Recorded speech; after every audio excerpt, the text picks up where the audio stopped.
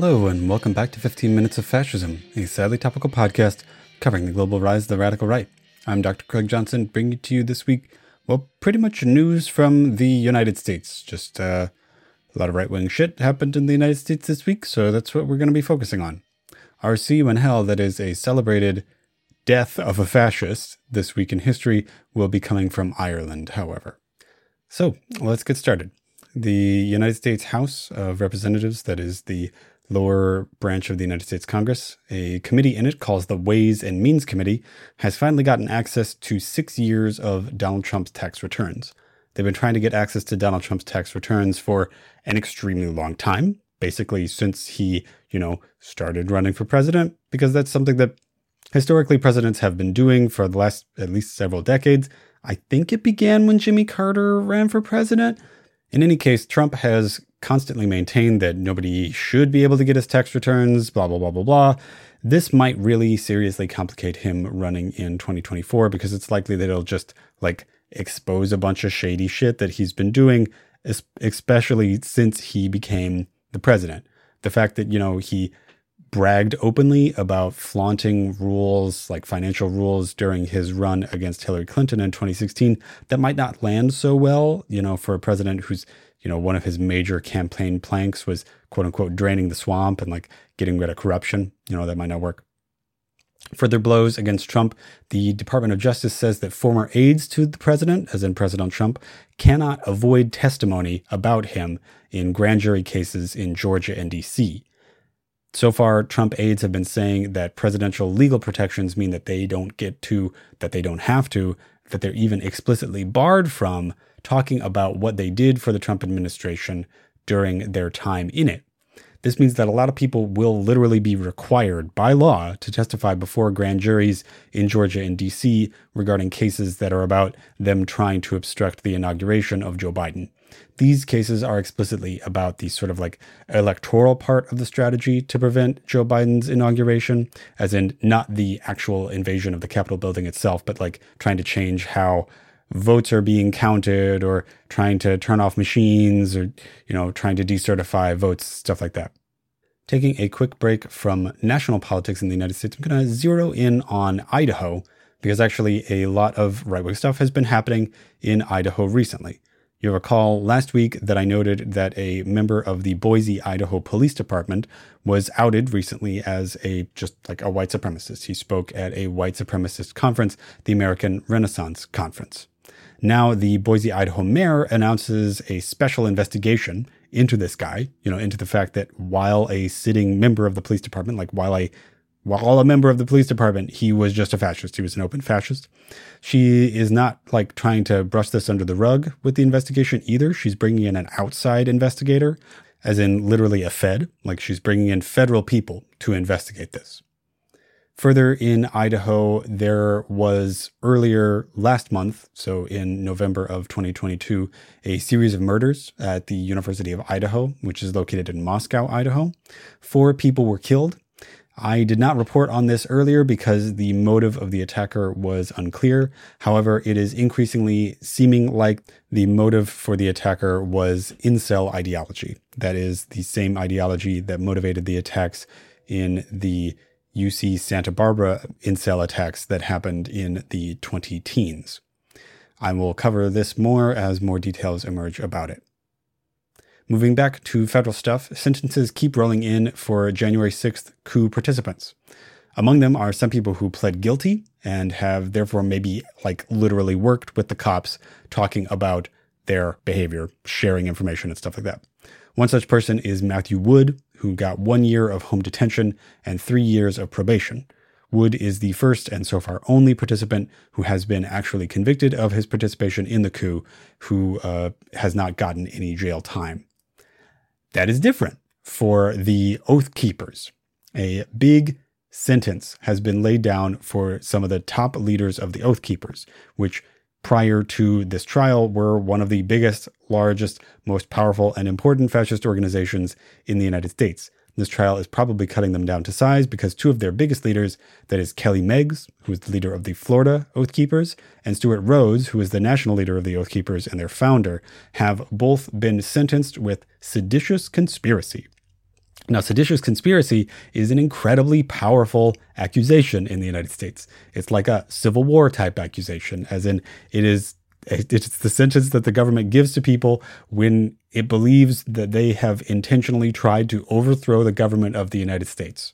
Literally, specifically, this means the jurors believed that their invasion of the Capitol building was part of a long-term, planned, and intentional attack on the United States federal government and on the presidential succession. The jury's conviction of these two individuals also was related to specific threats of violence against Mike Pence, Donald Trump's former vice president, and Nancy Pelosi, the former Speaker of the House and the Speaker of the House at the time of the attempted coup itself. Charges of seditious conspiracy contain potential sentences of 20 years in jail. That would be an extremely long time, especially for Stewart Rhodes, who is an older person. Rhodes' attorney at least has said that he plans to appeal the conviction. However, just in general, the fact that a jury was willing to hear this case and that they were interested in giving this kind of verdict, it seems to mean that juries in the United States are really interested in actually making sure that people like Rhodes and Meggs actually face consequences for their involvement in this attempted coup. It might also scare other people who are up for similar charges, like other people who are members of the Oath Keepers, or people who are members of the Proud Boys, or people who are the Three Percenters, some of the other major fascist organizations that participated in the attempted coup, that they might be more willing to actually talk, and that they might actually engage with law enforcement, that they might actually engage with the feds, and that this might be able to get kicked up the ladder, and that, somebody might talk about the involvement of people like, Donald Trump's actual advisors, who are the go-betweens between him and the people on the actual ground of the coup. One of these go-betweens who has yet to face any serious consequences for his involvement in the coup is Roger Stone. Yes, that Roger Stone, he's come up a lot on this podcast, but I want to remind you that Roger Stone is a direct through line from Watergate, like Richard Nixon's major political scandal. He's a direct through line from Watergate to the attempted coup on January 6th, 2021. What a country. I mean, amazing. Speaking of, what a country, horrible shit about the United States, last week, right before Thanksgiving, Donald Trump met with Ye, the artist formerly known as Kanye West, and Nick Fuentes, one of the leading fascist, post-alt-right ideologues on the internet. This happened right before Thanksgiving, which was when my previous episode was released. But that episode was canned, it was pre-recorded a little bit. So I did not get to this particular event in time. That's why I'm getting to it now. Apparently, Ye brought Nick Fuentes as a guest. And Trump claims that he didn't know who Nick Fuentes was. Nick Fuentes has said that, he engaged in this meeting and was trying to get Trump to see how awesome that is Nick Fuentes is, and how much of a Trump loyalist he is.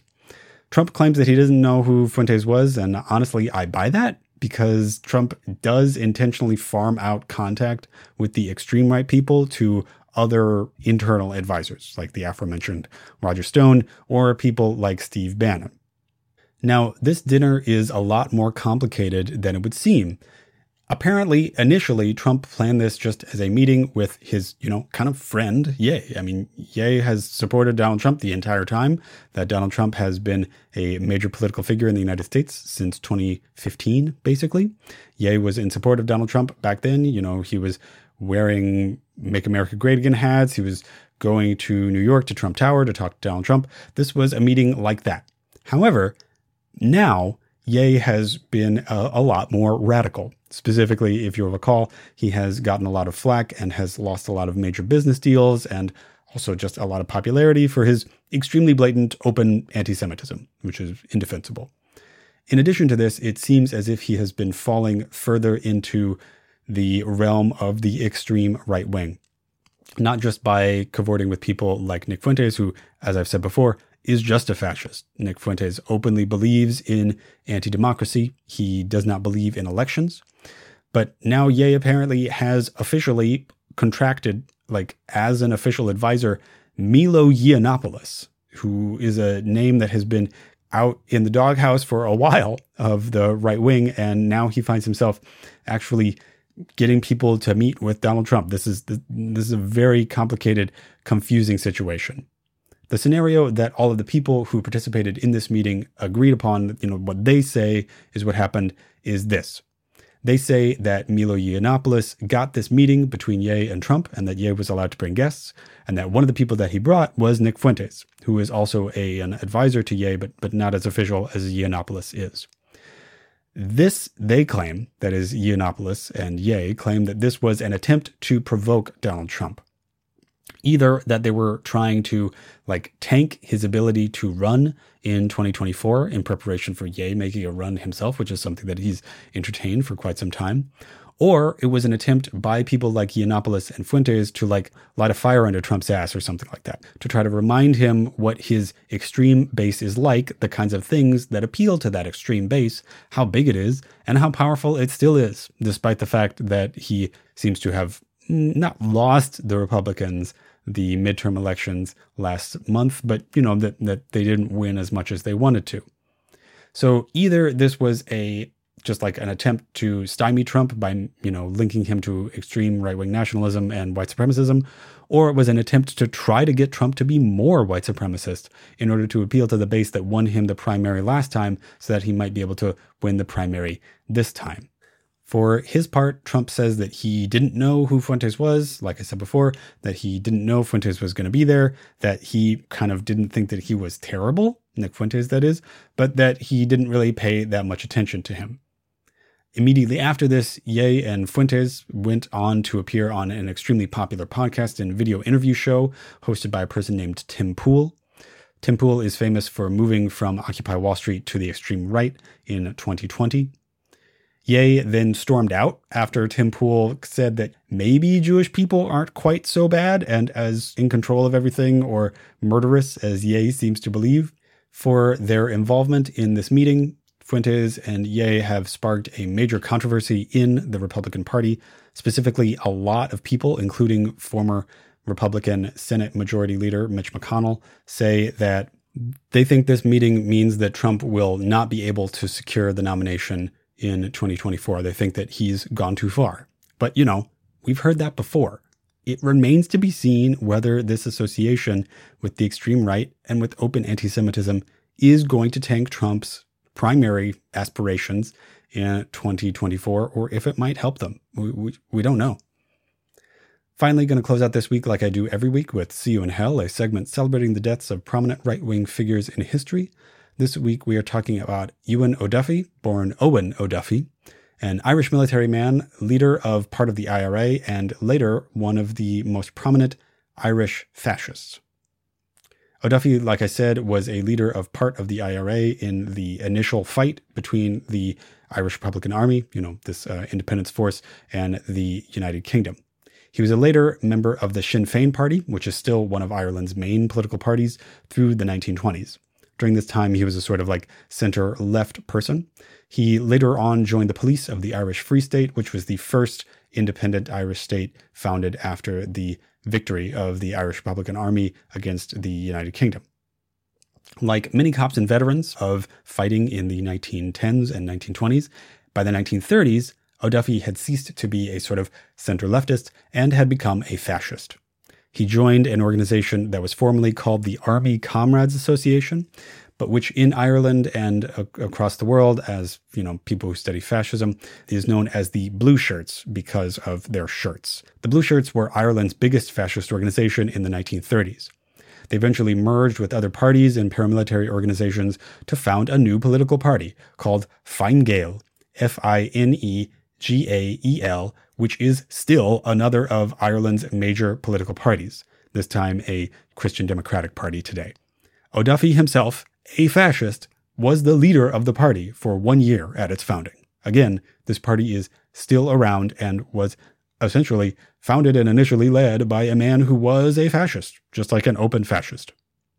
O'Duffy participated in the first and only international fascist conference organized by Mussolini, but, which Mussolini and Hitler themselves actually kind of distanced themselves from because it was mostly also-rans in the European world of fascism.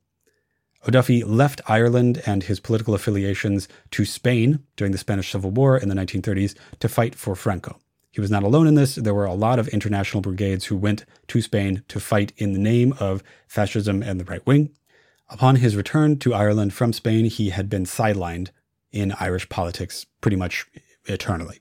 He tried for a while to get an organized Irish brigade in the name of the Nazi Party, which again would not have been that unusual. There were a lot of foreign brigades working with the Nazis, usually in the auspices of the SS. However, he was denied this because of Ireland's neutrality in the war. The Germans didn't want to deal with any of this crap for, just like a couple thousand guys. Not really worth it. This failure and his further sidelining from Irish politics led him to intensify his drinking problem. He drank very heavily for a couple years in the 1940s and died of poor health this week in history, the 30th of November, 1944. So, Ewan O'Duffy, we will see you in hell. That was 15 Minutes of Fascism, a sadly topical podcast covering the global rise of the radical right. I'm Dr. Craig Johnson, thanking Sleepy Kitty Arts and Sleepy Kitty Music for our intro, outro, and graphics. If you enjoyed the podcast, please like, share, and subscribe. Please leave a review on whatever it is you're listening to this on. And please, sincerely, tell friends, family, and comrades about the podcast. That's how people learn about it. If you really like the podcast, check out my Patreon at patreon.com/15 Minutes of Fascism. That's 15 spelled out and all one word. That's also where you can reach me on Gmail, 15 Minutes of Fascism at gmail.com. I'm still on Twitter, haven't bailed yet, at Hist of the Right, that's HIST of the Right, and Fascism15, which is the podcast's account on Twitter. All right, thanks very much, and I'll talk to you next week.